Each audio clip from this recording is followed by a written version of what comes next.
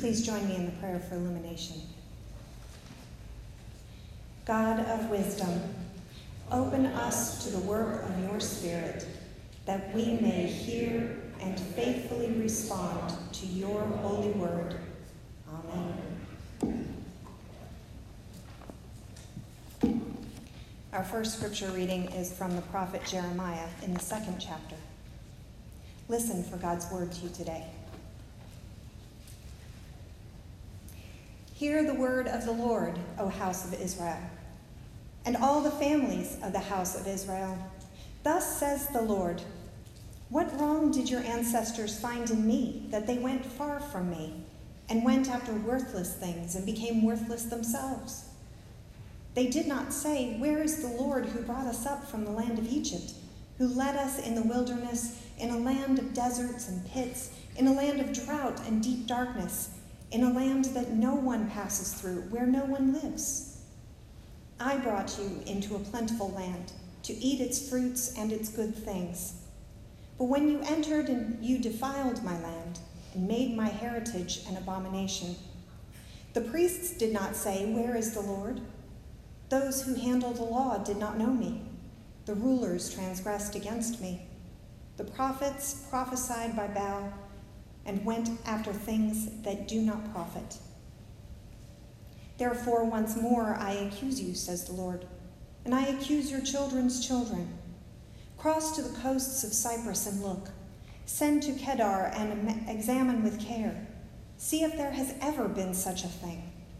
Has a nation changed its gods, even though they are no gods? But my people have changed their glory for something that does not profit. Be appalled, O heavens, at this. Be shocked, be utterly desolate, says the Lord. For my people have committed 2 evils. They have forsaken me, the fountain of living water, and dug out cisterns for themselves, cracked cisterns that can hold no water. Our psalm is from the 81st. Sing aloud to God our strength. Shout for joy to the God of Jacob. I am the Lord your God, who brought you up out of the land of Egypt. Open your mouth wide, and I will fill it. But my people did not listen to my voice. Israel would not submit to me. So I gave them over to their stubborn hearts, to follow their own counsels. Oh, that my people would listen to me, that Israel would walk in my ways. Then I would quickly subdue their enemies and turn my hand against their foes. Those who hate the Lord would cringe before him, and their doom would last forever. I would feed you with the finest wheat, and with honey from the rock I would satisfy you. Our New Testament reading is from the letter to the Hebrews, in the 13th chapter.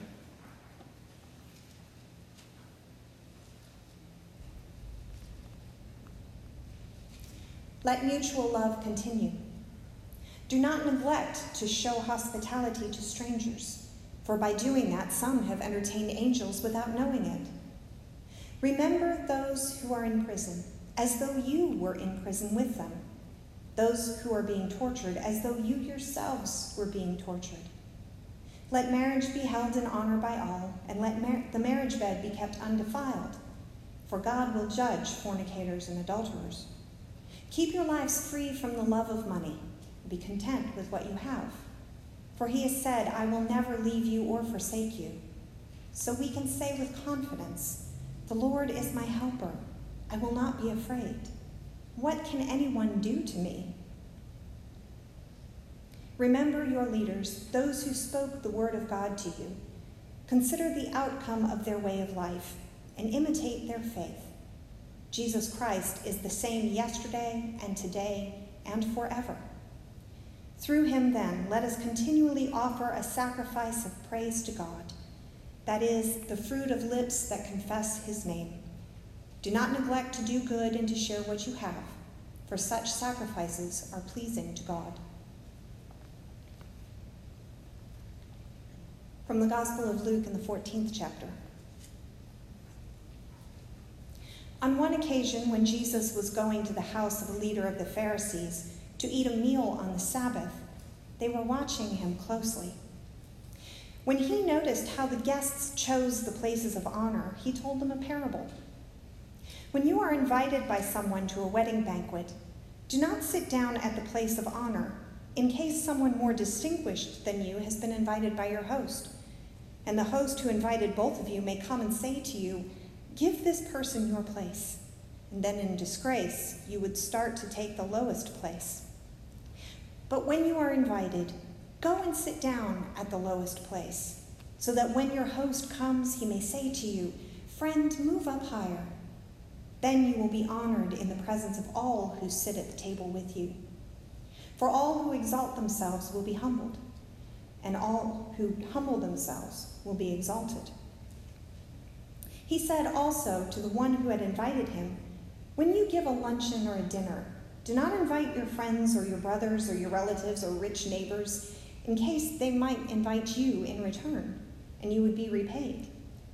But when you give a banquet, invite the poor, the crippled, the lame, and the blind, and you will be blessed, because they cannot repay you, for you will be repaid at the resurrection of the righteous." This is the word of the Lord. Thanks be to God.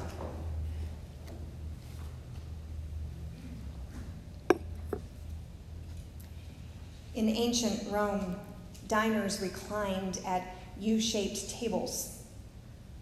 The host sat at the head of the table, and the closer you are to the head of the table, the more honored you are.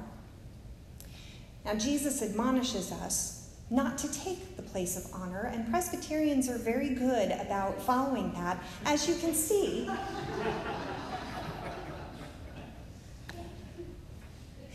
There is also the understanding that when one invites others to dinner at their house, that they will then be invited to dinner at one of their guests' house in turn.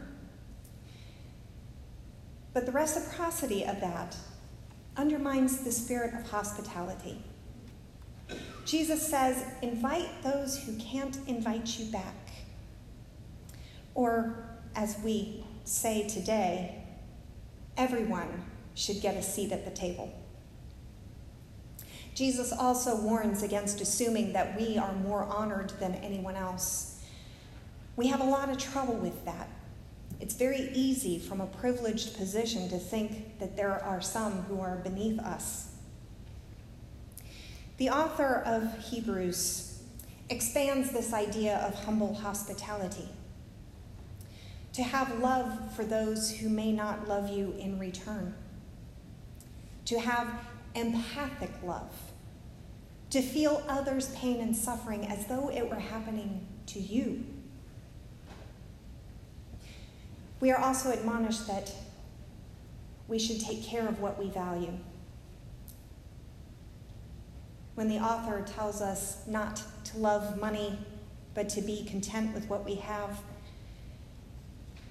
there's an understanding there that what we value is not always what we ought. Jeremiah also tells us that oftentimes we place our value somewhere other than where it belongs. In Jesus' words, where your treasure is, there your heart is also. There's an admonition throughout Scripture to value people above all else. We too often put other things before people, allowing suffering and privation. Human lives are often considered a fair trade in the service of laws, a robust economy, healthy profits, cherished ideologies. But that constitutes idolatry. Idolatry was one of the cardinal sins that the prophets, including Jeremiah, denounces.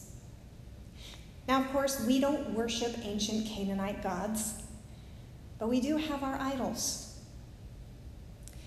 But we worship a God who values human beings, human life, so much that love for them is inseparable from love of God. Anytime we sacrifice the well-being of others, it constitutes a betrayal of God. When we go after things that God considers worth less. And God considers that not just a betrayal, but rejection. Because we're rejecting the value that God places on human lives. We tend to view God as having kind of a stunted emotional life. We're very quick to acknowledge that God loves us, that God forgives us. But then we don't imagine that God feels pain. We don't think of God having hurt feelings. But the prophets tell us differently, that God does feel pain. God does experience rejection.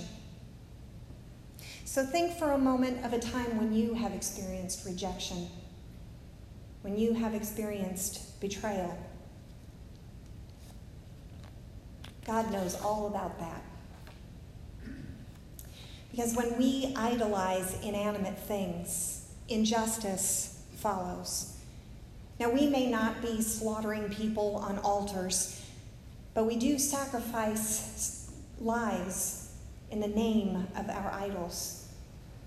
And God experiences that injustice as a rejection.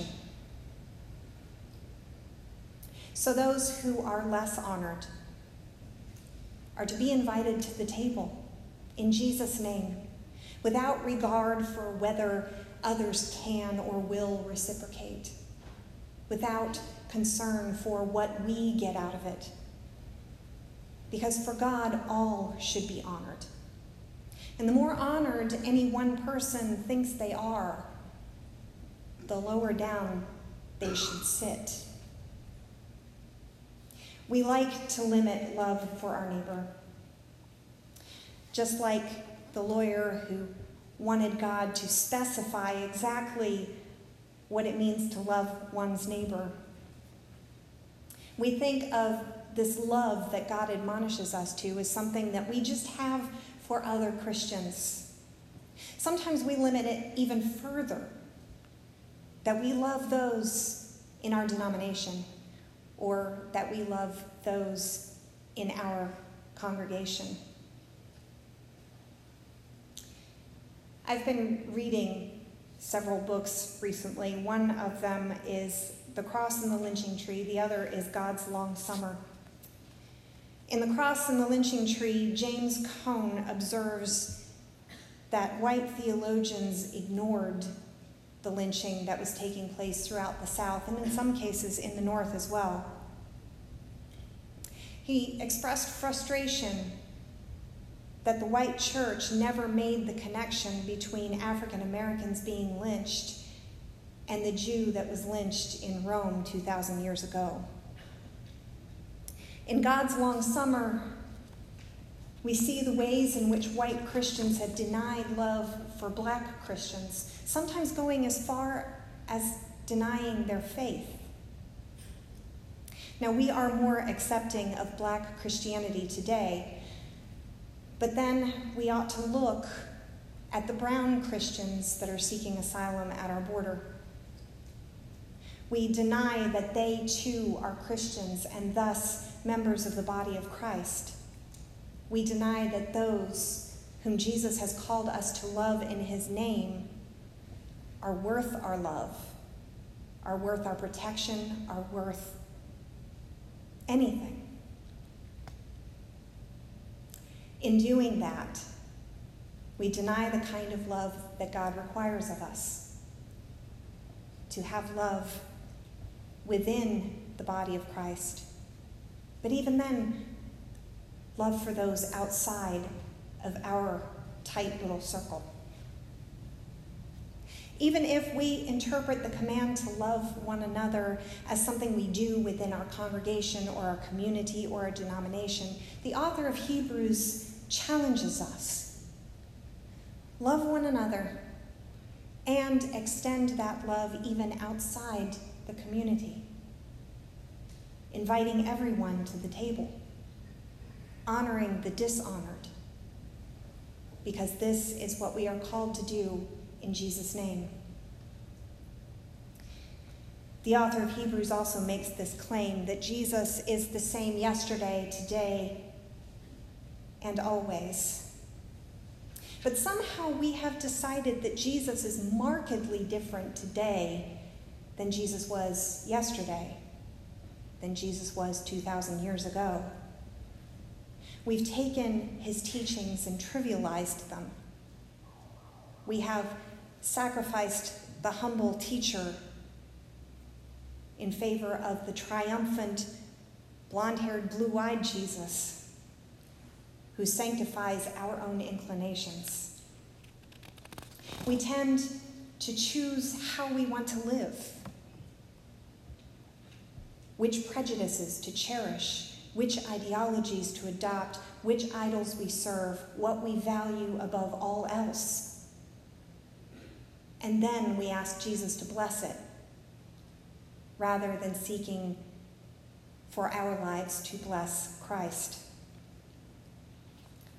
We assure ourselves that because Jesus loves us, and Jesus does love us, we assume then that Jesus approves of the priorities we have set for ourselves. We allow the ways in which we live to inform the gospel rather than allow the gospel to inform the way we live. Those priorities are out of whack.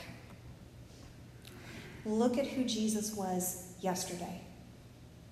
Listen to the teachings. And take the time to really look within ourselves, which is a scary thing to do. But look within ourselves and really imagine, consider where those places are in our lives where we depart from the teachings of Christ.